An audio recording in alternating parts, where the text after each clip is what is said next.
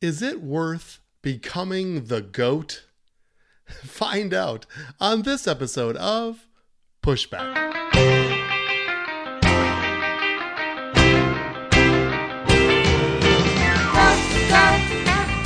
Go, Jonny, go, go. Go, Jonny, go, go. Go, Jonny, go, go. If you're concerned about the direction our culture is heading, then maybe it's time to push back. Hello, everyone, and welcome to Pushback. I'm Dr. Jonny, and before I get too much into this podcast, I want to say a few things from a personal standpoint. I mentioned last week that my son was getting married, and he did get married about 2 or 3 days ago on a beautiful summer day here in Minnesota. We had some rumblings of thunder with an outdoor wedding, but during the ceremony there wasn't a drop, and by the time we all got to the reception and under the tent, there was some rain that came, but at that point it didn't matter anymore, and we just had a perfect day.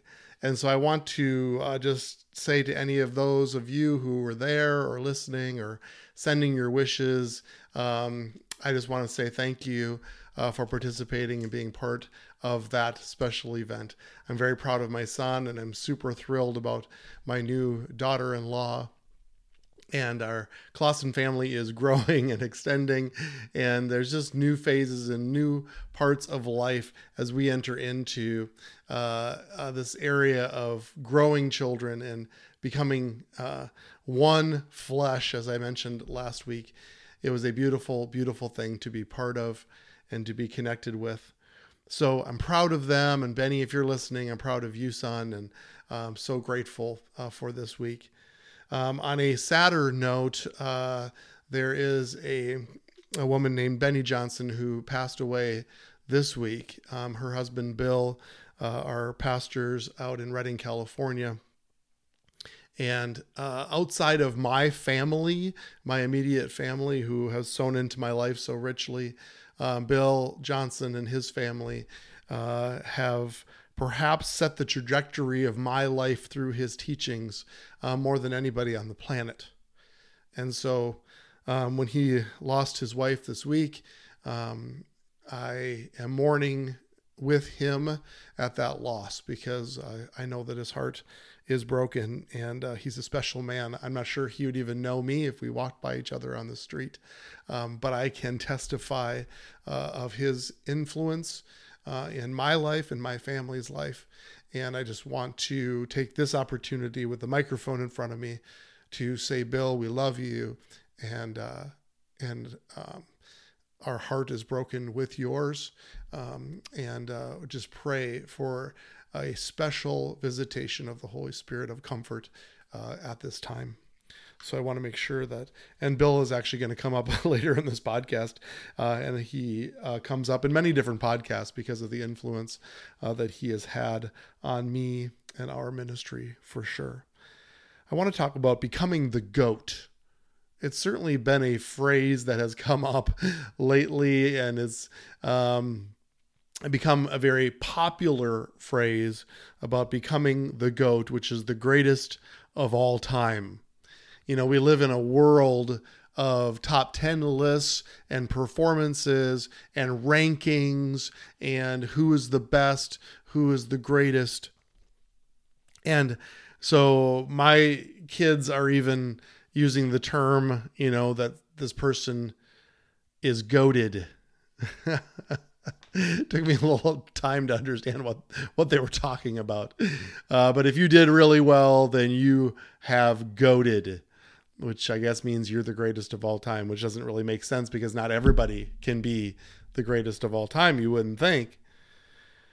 But this topic came into my mind because my daughter Lydia and I went to go see the Elvis movie. Now, many can make a very valid argument that Elvis was the GOAT. He was given a moniker of the king of rock and roll. I mean, this is royalty. And so you could really say that he in many respects, especially in the music industry, was the GOAT. He was the greatest of all time. She asked me if I wanted to go see the new Elvis movie, and I kind of hesitated because I said, Lydia, I've seen so many quote unquote documentary type movies about these stars' lives, and they're all a little bit the same. Heartache, devastation, drug use, womanizing, pain, betrayal. And I said, I just don't know if I necessarily want to go see that again. And so we went to go see the Elvis movie, and guess what? It was about pain and drug use and womanizing and betrayal. It was all of those things all over again.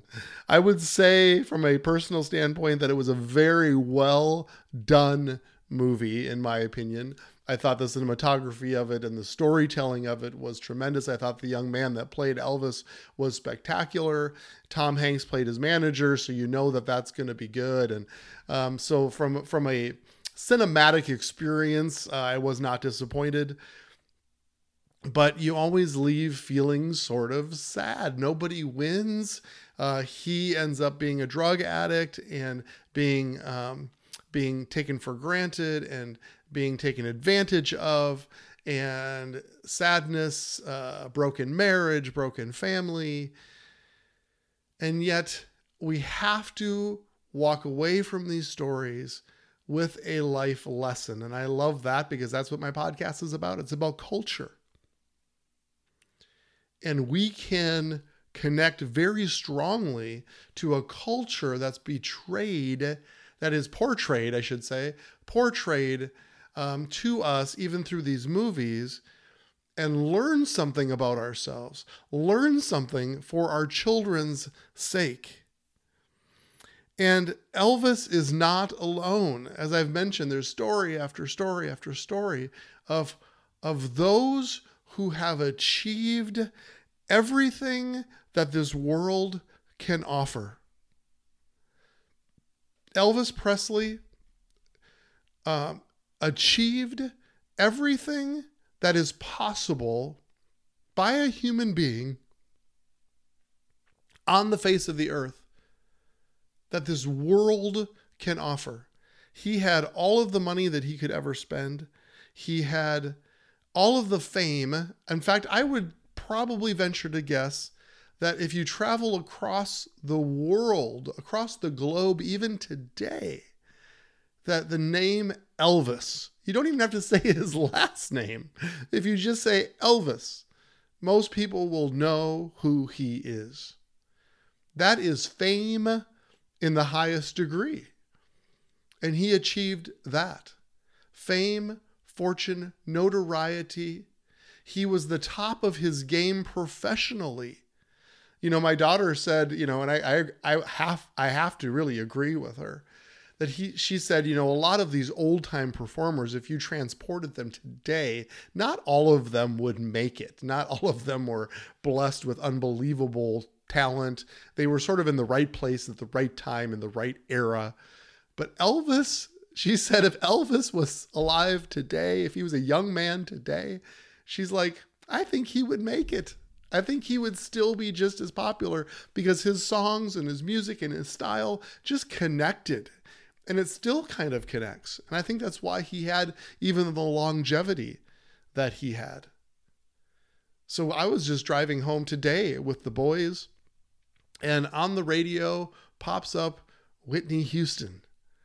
And I get misty, I get teary every time I think of her and every time I listen to her voice.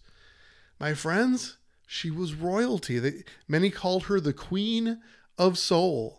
And in fact, she had the moniker, listen to this, called The Voice. Think of all the millions of singers and performers throughout all of the years. And yet when Whitney comes on the radio, you almost can't argue with the fact that it's the voice. It's like angelic. It's one of the most pure, powerful, passionate voices that you can ever hear. And it moves me even now emotionally because of how gifted and talented she was. And we can easily make the transition to Michael Jackson. He was royalty. He was called the King of Pop. The King of Pop. The Queen of Soul, the King of Pop, and the King of Rock and Roll all achieved everything this world had to offer them. Fame, fortune, the highest degree of talent and achievement in their field. There was no place higher to go, and yet they all shared the same drink called misery. Why? Because how empty it must feel to try to achieve everything this world offers, and then to be sort of the handful of the few that actually do achieve the greatest pinnacle that this world gives, only to have it not be enough. My friends, we shouldn't be surprised because we weren't hardwired to need those things. We were hardwired and can only be satisfied by the one who made us and the one who created us. The one, this is going to make me cry. Here I go. The one who gave Whitney Houston her voice. It was the one who created her with that gift, was the only one that could satisfy her. Ever. The only one that gave Elvis Presley his magnetism, was the only one that could ever satisfy him. The only one that could have Michael Jackson perform and bring a crowd to his feet, their feet, is the only one that could satisfy him. I've shared this before, that there was a famous quote by Troy Aikman after he had won multiple Super Bowls and he was the quarterback at the greatest position in sports, at the pinnacle of what life could offer. He had all the money and the fame and the fortune that life could ever bring him. And he was back in his hotel after another ring was on his hand. And he uttered the phrase, "Is this all there is?" My friends, we should be super aware of these types of people and the agony and pain and emptiness that they had at the end of the rainbow. We don't have to try to guess what fame and fortune and all of the things that this world gives us. We don't have to guess what it would be like to have those things, because we know that the result of it is emptiness, that it can never fulfill or satisfy. It will never be enough. It'll never fulfill that satisfaction, that place in our heart that can only be filled by a father and through identity. You know, there's goats in the Bible. You know, Solomon in the realm of wisdom, it says in 1 Kings, Solomon's wisdom was greater than the wisdom of all the people of the East and greater than all the wisdom of Egypt. In other words, all the world. From all nations, people came to listen to Solomon's wisdom, sent by all the kings of the world who had heard of his wisdom. In the realm of wisdom, Solomon was the goat. He was the goat. And yet we read about the rise and the fall and the sadness and the things that he tried to implement into his life because there was never enough. It said the Queen of South, this is Jesus speaking, will rise at the judgment with this generation and condemn it. For she came from the ends of the earth to listen to Solomon's wisdom. And now something greater than Solomon is here. Jesus talked about John the Baptist, and he said, I say unto you, among those that are born of women, there is not a greater prophet than John the Baptist. He was the goat. I don't think Jesus actually said that, but he was implying it. But he that is least in the kingdom of God is greater than he. There is someone who came on the scene that was greater than Solomon. He brought a culture of humility and servitude that would show that those who would be least, those that would be at the end of the line, would be greater than John the Baptist. See, Jesus came and flipped everything on its head. John the Baptist was the goat. And yet he said, those that serve, those that are least in the kingdom is greater than he is. That's the culture that we need to find. That is the real fulfillment at the end of the rainbow. That's what we're after. That's the culture that he formed for us to become like Jesus. Like he didn't come to glorify himself. He came to serve. That's what he said. In Matthew 16:26 in the Amplified Version, it says, for what will it profit a man if he gains the whole world, wealth, fame, success, but forfeits his soul? Do you see? We have goats that have gone before us, and all this world would offer will never satisfy. If you're a young person listening to this, well, I can say anybody of any age. If we're honest, we're hungry for fame. We're hungry for success. We all want more money, more attention, more fame, more fortune. And yet, there should be a megaphone, a blowhorn blowing in your ear saying, wait a minute, that is not the target. The target is his kingdom and service in his kingdom. Let me go back to Bill Johnson. I remember Bill Johnson saying that he does thank the Lord every time the Lord used him in ministry. And maybe that brought attention to him or his ministry. But he said he rejoiced for every time the kingdom was advanced and he was concealed, hidden. Because there's a price, there is a sacrifice of fame, fortune, success. And we need to not look at it as the goal. We need to look at it as the service. See, I believe that we can be willing to have influence, maybe even willing to be famous, to carry the burden of fame. But it has to be for his cause, for his mission, for his message. And that's where I sit. I'm willing to be famous. I always said I think I'd be a horrible famous person because I just like my privacy so much.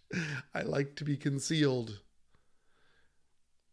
But I'm willing, Lord, I'm willing because of your message. If you handed me a message, then who am I to hide it under a bushel? And yet it's supposed to shine so that the world can see it. If that means that Jonathan Clausen needs to be famous so that the world can see the message, even though it can be connected to a burden, to pain, to hardship, to criticism, I am willing to carry that. However, it needs to be about him. So Lydia and I are driving back from the Elvis Presley movie, and we have about 25 miles from Brainerd back to home.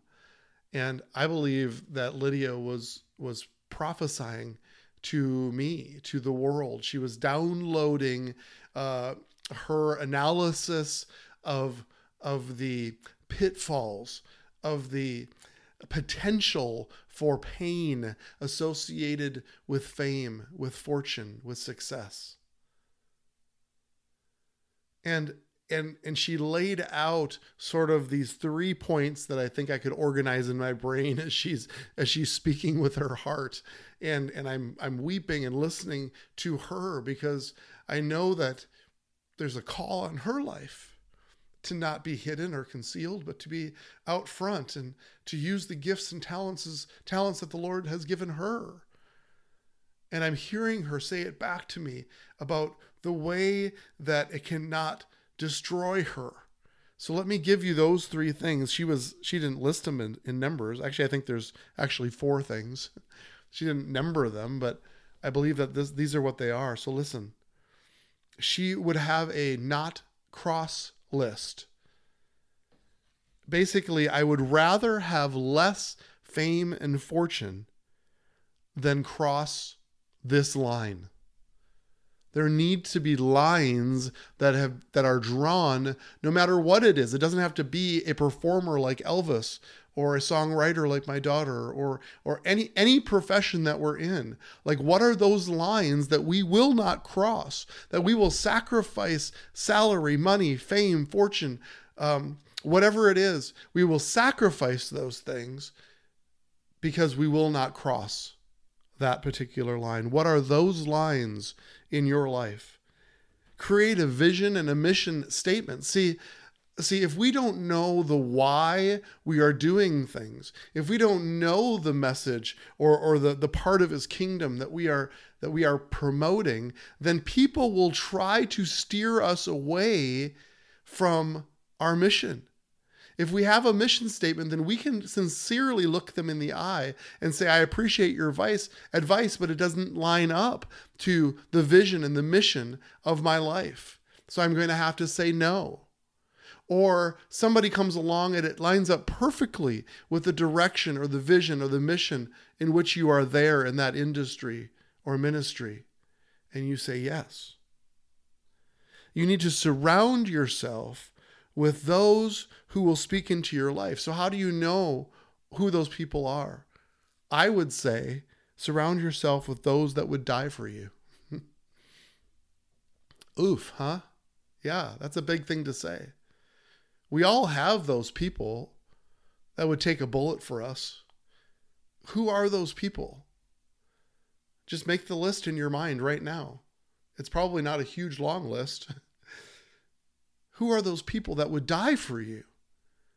Those are the people that you surround yourself with, that you check in with, that you ask for advice for, that you receive wisdom from. And you commit yourself to allow them to speak into your life. No matter how confusing or stifling or whatever their advice may be, that even if you feel like, man, I'm not sure I connect with that advice, listen to them because they would die for you. Those are the people. Elvis didn't have those people. And his life got pushed around by those who would manipulate him. It doesn't have to be that way. And fourth is identity. Go back to tens and tens of my podcasts beforehand and find out that it's about identity. It's about being a son and a daughter. It's about entering these realms of influence in our world as sons and daughters, because we are the ones that bring influence. We aren't the one who becomes influenced.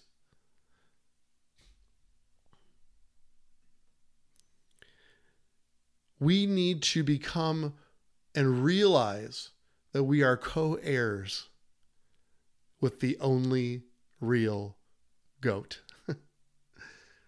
We are co-heirs with Christ, the true greatest of all time. that we are working together with him, seated in him in heavenly places, accomplishing the tasks for which he has sent us to and for which he has empowered us in. Create a not to cross list, a vision and mission statement. Surround yourself with those who would die for you and adhere to your identity. And then it's possible to become famous, but promote his kingdom and to bring influence across the face of this earth. Not to become another casualty on the list of the rich and famous, but be one that brings lasting and whole influence here on this earth. And that's how we shape the culture. That's how we do it. So I thank Lydia for sowing into all of us. I thank Elvis for inspiring us. And I'm sorry about the tragedy of his life. It didn't need to be that way. It wasn't meant to be that way. Because the co-heir, the GOAT, when he lives in us and we in him, we change the world. So let's go together now to set and shape the culture.